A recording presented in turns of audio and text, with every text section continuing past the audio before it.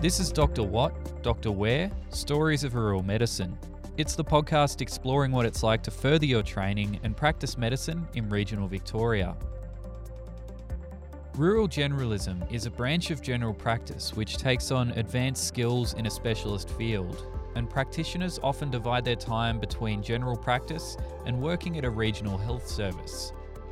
It's a dynamic field that can take you anywhere, from Victoria's largest regional centres to towns with 1,000 people or less. Dr. Louise Manning is a rural generalist registrar working across Castlemaine, Bendigo and Maryborough. She's training to become a rural generalist with a focus on obstetrics, something which Louise hopes will bring variety to her career and a set of skills which are needed and appreciated in rural communities.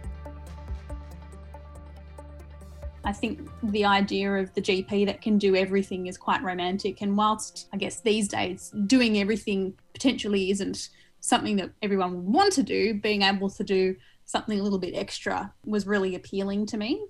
And I guess going through medical school and being exposed to GP obstetricians and GP anaesthetists who worked in Echuca, it kind of really opened my eyes up to a different version of medicine where you could have all of that variety and still get to do a little bit of something extra or something different on the side. For me, obstetrics is that, and I really love it. So it's really great to be able to see pregnant women in the general practice and indeed, hopefully when the Castlemaine birthing services is back up and running again at the end of the year, be able to deliver women myself. But I also go across to Maryborough with one of my mentors and doing obstetrics across there with him. But then also being able to maintain the more higher acuity skills that you generally wouldn't see as frequently in a low risk setting such as Castlemaine or Maryborough. By doing that in Bendigo has been really good, but yeah, definitely busy. Was rural medicine always the plan for you? I'm not sure that medicine itself was the plan initially.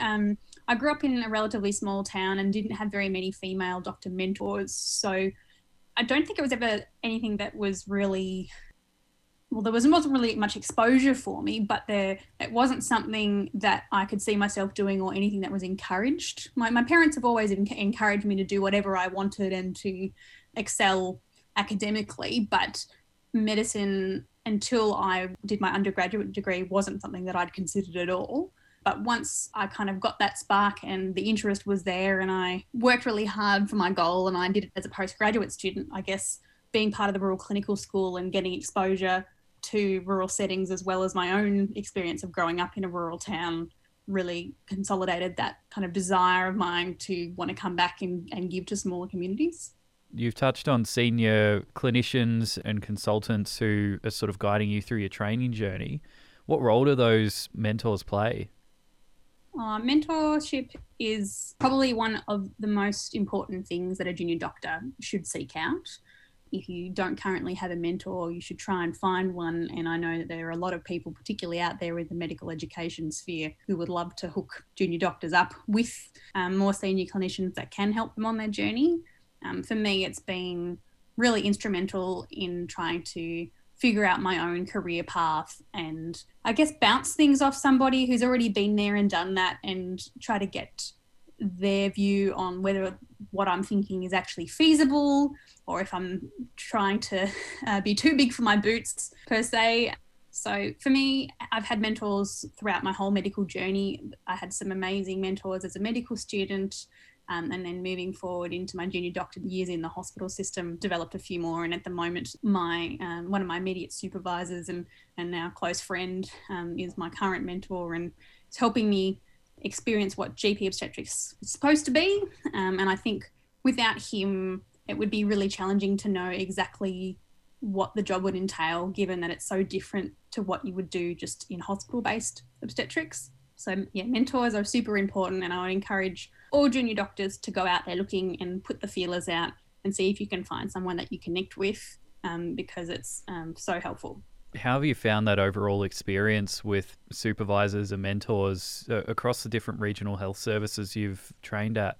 Everybody's been so supportive, and really I haven't come across any barriers to doing what I want to do, and people have been flexible at trying to foster my interests so that I can maintain my skills and build my skills in a way that is both intellectually stimulating for myself, but also serves the communities that I'm currently working in. Would you have any stories from your time training across the different health services that you would be willing to talk about or discuss? Some sort of experience you got to have that you perhaps might not have been able to do if you were training in a metropolitan hospital, or something which might have sort of highlighted why you got into GP obstetrics? The kind of crystallizing point that made me go, GP obstetrics is something that I'm really interested in pursuing, would probably be when I was a third year medical student doing my extended rural cohort placement in Echuca. And I remember quite clearly going into the clinic that day and being with one of the supervisors, Peter, who was also a GP obstetrician. And I remember sitting and doing some parallel consulting with him and going, oh, GP is really interesting. This is really cool. But then because I was attached to him that day and he was on call for obstetrics, we got a call saying, oh, there's a woman in labour, you'll have to come to the hospital. So I got to tag along with him and go across and see a birth, which was great. And then we went back to the clinic to see a couple more patients. And then unfortunately, the woman's placenta had not separated, and the midwives had inadvertently pulled off the cord. So it was trapped and there was no way it was going to come out. So then we had to then arrange theatre in like a relatively small town, so calling the GP anaesthetist in and then all the theatre staff in, and then went across and I was able to assist him to be able to remove this placenta. And I just remember thinking, wow, I'm so tired, but I also feel so energized because I've been able to do so many interesting and different things in one day, and then the next day can be completely different again. And you're doing skin cancer excisions, or popping in implanon or Mirenas for women for contraception, or talking to an elderly gentleman about his diabetes. And I think general practice as a whole, regardless of whether you work in a rural or a metropolitan setting, does have that, I guess, diversity to some extent, but only in a rural area can you be able to foster those advanced skills in pediatrics, anaesthetics, obstetrics, or even mental health, and then be able to use them on a day-to-day basis along with the already diverse practice that is general practice. Going up to Echuca to do your extended rural cohort, and now you're based in central Victoria and you're working across a number of different towns.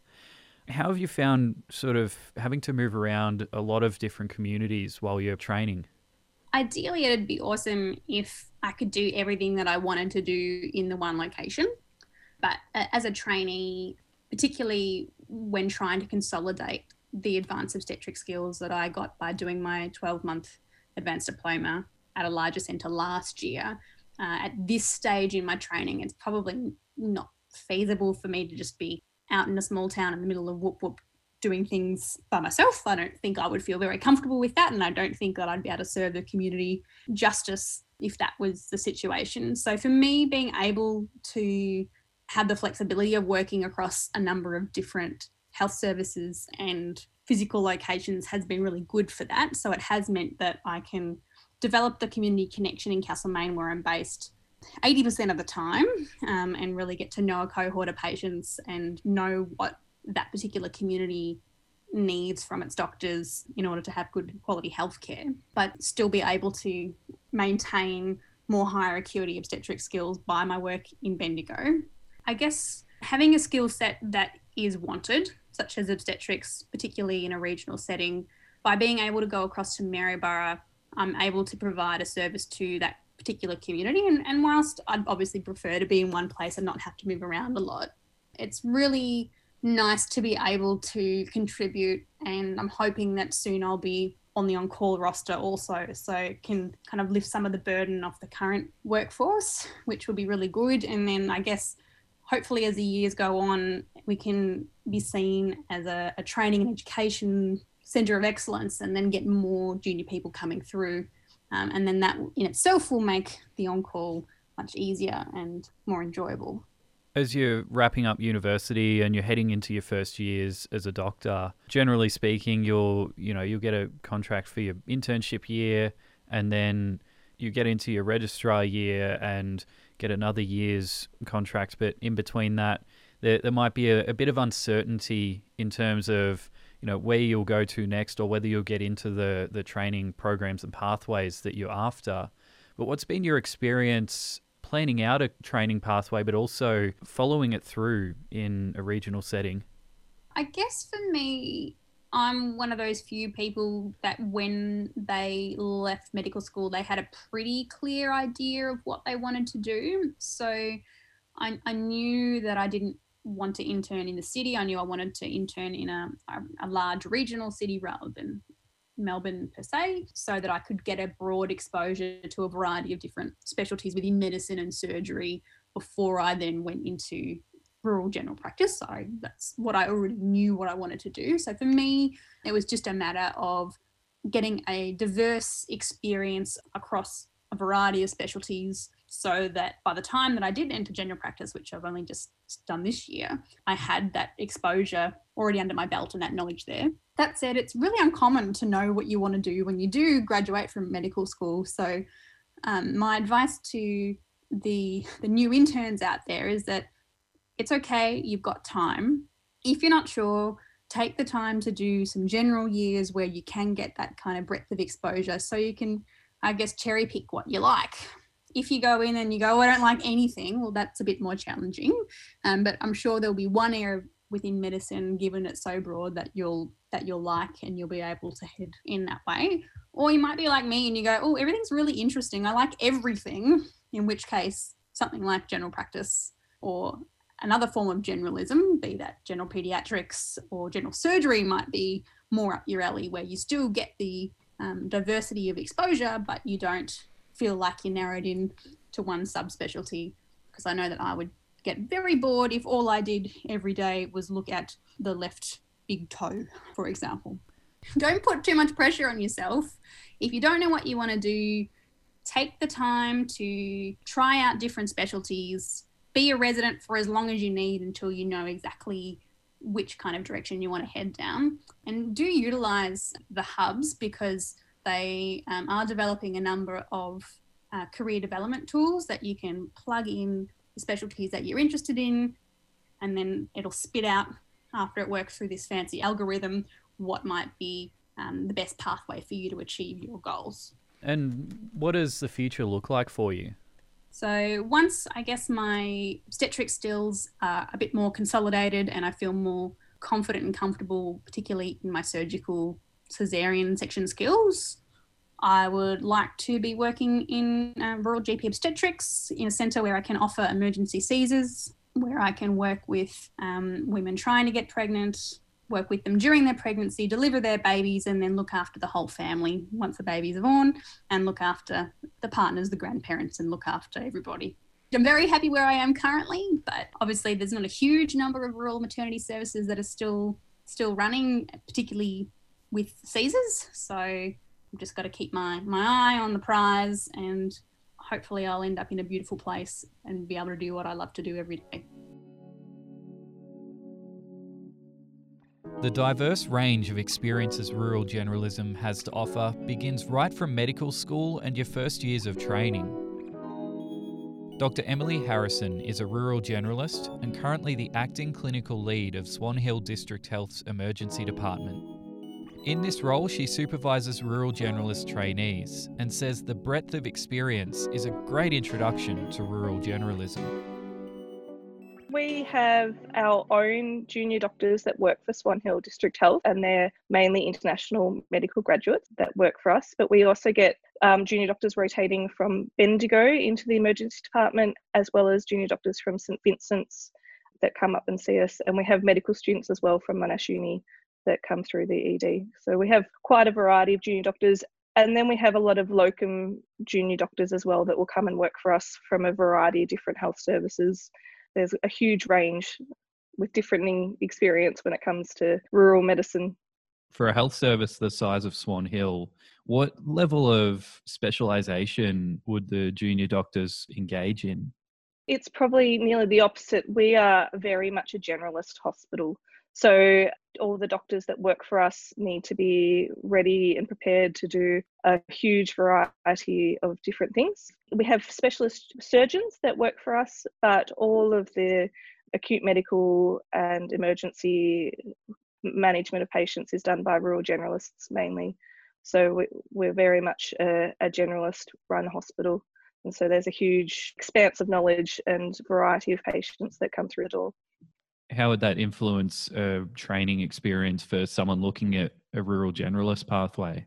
I think what it really does is it exposes them to the huge variety of medicine that comes with being a rural generalist. The junior doctors often really enjoy their rotations out to Swan Hill and working in Swan Hill because they have the opportunity to see any patient that comes through the door, regardless of acuity or presentation. And I really encourage the junior doctors to see the really sick patients that often they don't get exposed to in the larger centres because there are more registrars and other junior doctors sort of competing for the more interesting patients, whereas in Swan Hill, there's just them, me, and maybe one other doctor. So they are expected and get to see anything that comes through the door. And I really encourage them to be proactive in picking up the complex and the interesting patients that they might not see in the larger centres. Could that be a little bit intimidating? Would the doctors perhaps feel like they've been thrown into the deep end? I hope not, because all the junior doctors during the day have senior medical officer on the floor with them to stand by their side and support them through the management of those really sick and complex patients. We have quite a supportive emergency department that means that regardless of what comes through the door, there's always someone there to ask questions and help them through the process. There's no expectation that they should be doing anything alone or independent. And I often get good feedback from the junior doctors that they have found the support in the health service really positive and quite enjoy that opportunity to see those sicker patients with that support. So it can be intimidating, but I get scared when I'm on the floor some days when something unusual comes through the door, and it's just part of medicine. You never know what's going to come, and that's, I guess, also part of the joy that I have when I'm doing medicine, is that I never know what's going to come. In those sort of cases, you would have support from other tertiary centres or perhaps referral services? Yeah, that's when you call for help. So whether it's help within the health service to get more people to come and help and look at someone and go, well, I don't know what's going on either, or whether you call the adult retrieval service or the other health services elsewhere to get some advice and management. So, we'll call the specialist cardiologists or other surgeons and neurologists and things, depending on what the presentation is, to get advice and management. Working in a rural health service, there's lots of people within the health service to help support you and that sort of thing. But one of the big concerns about heading out to a rural generalist pathway would be that you might be a bit isolated and there might not be that support in place. Yeah, so definitely working in rural and remote centres, and I've done a lot of work in like rural Queensland, remote Queensland and New South Wales, where you might be the only doctor in town, and even for a couple of 100 kilometres it can be quite intimidating. But the training given to rural generalism gives you those skills to manage anything that comes through the door for that acute period of time until help can either come or the patient can be transferred away. One of the struggles people often have with rural generalism is that uncertainty of what's going to come through the door and whether you can manage it. But rural generalist training really does give you those skills to be confident that you can manage whatever you need to for the periods of time that you do. And there's always some fear and uncertainty in medicine, but some of the best and most fun and most joy I have is when I'm in those remote communities and I realise that I do have the skills to do things that I might not be able to do in other places. Being the only doctor in town, not only would you have to have that wide-ranging skill set, but the community would be quite appreciative of your presence. Yeah, and even when I go for short couple of weeks in small communities, I really feel part of the community and engaged and supported. And you go down to the pub for dinner and you've seen the publican already in the clinic and he's, "Hi, Dr. M, how are you?" And you might go back 3 months later and they still remember you. And it's one of the joys of the job, I think, is the support and engagement from the community. And they're so grateful to have that health service available to them that it's just the bit I love the most, is that community engagement. Where do you see this field heading? Rural generalism is growing. I think the importance of rural generalists have now been really identified. They've been around forever, but they're always just called your country GP. I think the fact that rural generalism has been seen as a specialty and this investment into rural generalist training to really support regional towns and their health service is fantastic. The training program as a statewide training program, I think, is a great opportunity for registrars to be able to move around the state and get exposure to a variety of different health services and mentors to really find the town and community that suits them and the type of medicine that suits them. One of the greatest things about rural generalism is that there's so much variety in the sort of medicine that you can practice that it takes a bit of time sometimes to find the one that suits you for that period of time. And I've done a large variety of different sorts of medicine over the last couple of years since I fellowed, that it's really a great training pathway.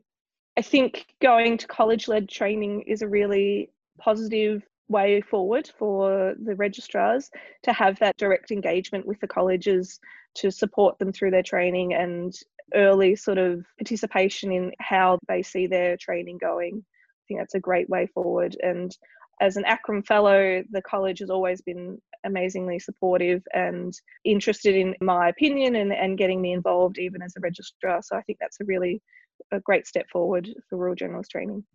You've alluded to some differences that a rural generalist job would have compared to perhaps a metropolitan GP, but what's the importance of having that specific rural generalist training pathway set aside from just a regular GP pathway?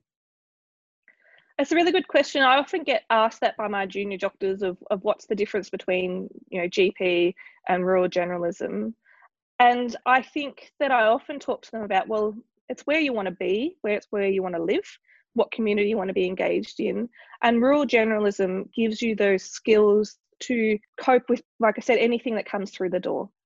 So you've got extra skills other than primary care. So you've got the emergency skills, the anaesthetic skills, the obstetric skills to help support you to manage any emergency or any patient presentation that is needed for your community, as opposed to GP training, which is very much a primary care focus. I think it's really important to recognise that rural generalism is definitely primary care, plus the hospital service, plus the on-call, plus whatever advanced skill it is that you wish to be interested in and participate in. So my advanced skill is emergency medicine. It was something that I was always attracted to as a junior doctor and as a medical student. And when I saw myself as a rural generalist, I saw that emergency medicine was the skill that would mean that I could work anywhere confidently. But I've got plenty of friends that are GP anaesthetists that do obstetrics, and there's 9 or 10 different advanced skills that you can do now that can help support your community, increase and improve the health services available to your rural or remote community. That means that your patients don't have to necessarily travel the longer distances to see specialists elsewhere. And I think that's the other aspect. So it's the whole rounded training of all those extra skills to mean you can cope with any emergency that comes through your door, but also that advanced training that means that your community has an extra resource that can support them and mean that they don't have to go to the big centres as often. Is there any advice you would have for someone looking at getting into a rural generalist pathway?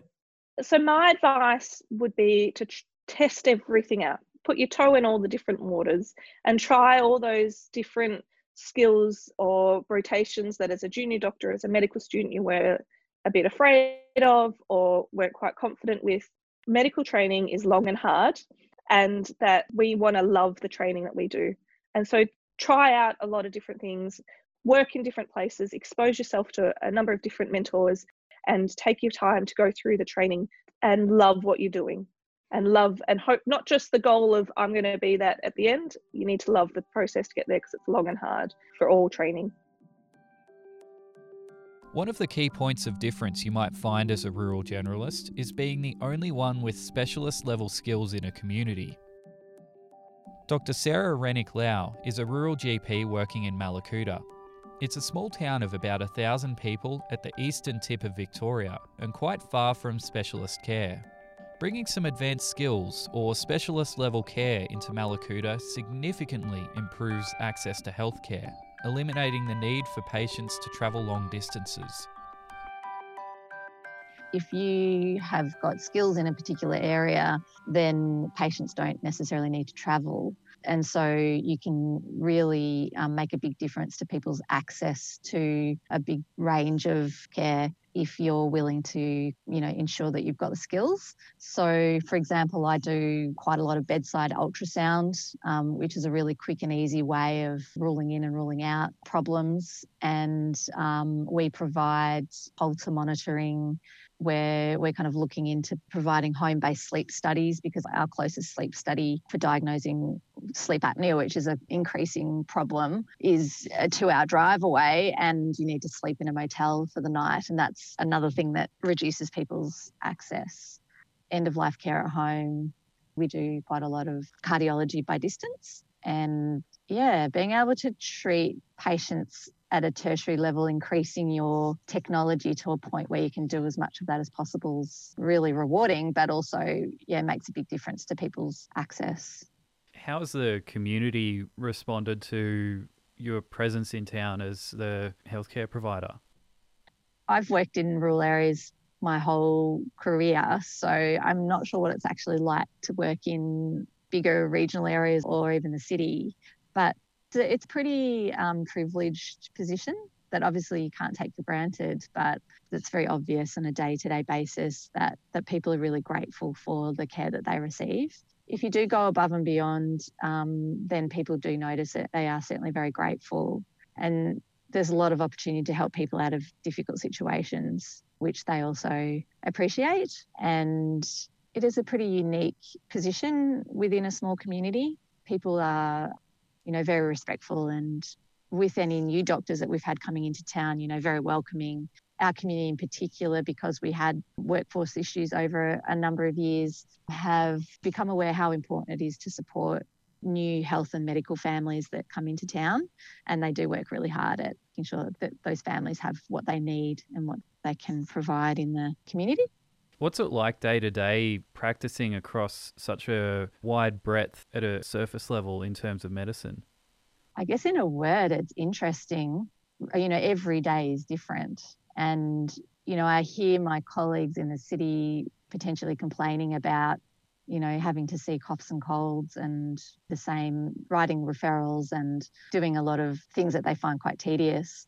And sometimes when it's really busy out here, I wish for a day of just being able to see coughs and colds, but really anything can walk in the door, and the variety it's definitely there. And I feel as though I'm practicing across the full breadth of my training, nearly every day. And that's incredibly stimulating and never boring. And I think the other thing too is having a good network of specialists and other experienced providers who are willing to provide you with support means that you can upskill constantly and you can provide, really good quality services. So it really changes every day, and you really never know what's going to walk in the door.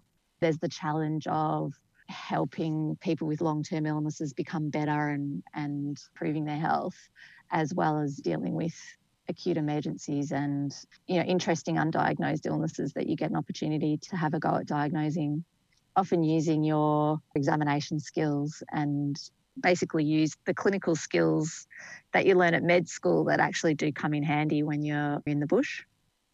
Going back to that specialist support network, that would have to be quite critical in terms of getting that support you need, particularly when you're facing medical situations which might stretch your capabilities or the capabilities of the practice or health service you're working in a rural area. Yep. How did you go about setting up those support networks? I think it's really acknowledging that when you are calling for help as a specialist, your specialty when you're in a rural area is the context. So you're a specialist in what's around you. What equipment do you have? What resources do you have? What knowledge do you have? And you're the one that is aware of what your scope of practice is and what the scope is of the service that you're working in at the time. I think if you approach it from that angle, when you call a specialist, you're going to be talking to them with as much information as you can, and also giving them an idea of the context so that they can understand why you're calling for a start, and also to make that the most efficient and useful use of everyone's time. So I think being really respectful of the time of specialists when you call them and when you speak to them, and also letting them know that what your expectations are in terms of providing good quality care. And that then becomes a really rewarding relationship for everybody, for the person who's seeking help and also for the specialist that you're calling. And I have to say that the way I build my networks is based on who picks the phone up, who's happy to answer my phone calls. And you've had a chat, if they're willing for you to call them back, they give you your mobile phone number. Generally, that gets squirreled away into my little dossier of helpful consultants. And certainly in the last 12 years in Mallacoota, where I am now, I'm slowly building that up over time. And it's not complete, unfortunately. There's still some gaps in certain areas. Yeah, it is actually something that is an active part of my practice, is building up that network. That professional network is really important. What would you say to someone who's perhaps a little bit concerned starting out as a junior doctor in somewhere that's relatively isolated from additional medical care, that might be a bit worried about that sort of level of support? There is always a means of getting support, and it's really just a matter of asking. So there's no need to necessarily be worried about it. It's just a matter of being willing to pick up the phone and ask questions. And I think acknowledging that you have limitations. So every doctor has limitations to the extent of their knowledge and their skills.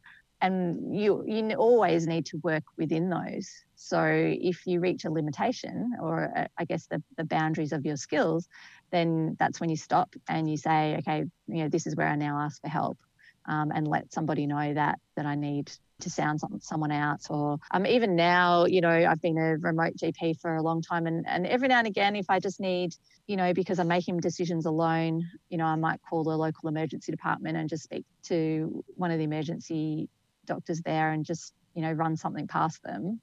And the more you do that, the more confidence that you build as well. So I guess it can feel a little bit daunting thinking about dealing things by yourself, but really in reality, you can only do what you can do. The treatment of patients is really only limited by, your skills and your knowledge. And if you weren't there providing what skills and knowledge that you have, then that patient would really miss out. It would be great if more doctors were willing to give it a try, and just knowing that the skills that they have are useful, because if they're not there, then those patients have nothing or less access. If there's long waiting times and difficulties filling rosters, the more people that are willing to give it a go, the better access people have. So I think there's a real opportunity to make a real difference as well. So I think for me, that overrides any concerns about being in a remote area.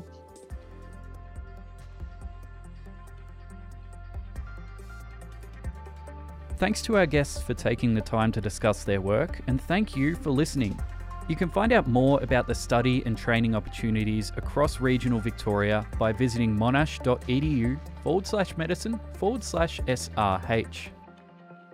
This episode was part of a series of conversations with doctors in regional Victoria. There's more episodes available which focus on a wide range of medical specialties. Find us on your podcast app of choice, and if you're enjoying the series so far, give us a 5-star rating too. It helps us reach more people looking at a career in rural medicine. The Northwest Victoria and Gippsland Regional Training Hubs have commissioned this podcast to help medical students and junior doctors learn more about training and practicing medicine in regional Australia. There are hubs all across the country. To find out where your nearest regional training hub is, visit the link in the episode show notes or just search Regional Training Hubs. And finally, this podcast was brought to you by Monash Rural Health, presented by Patrick Laverick, that's me, and it was made possible by funding from the Rural Health Multidisciplinary Training Program at the Commonwealth Department of Health.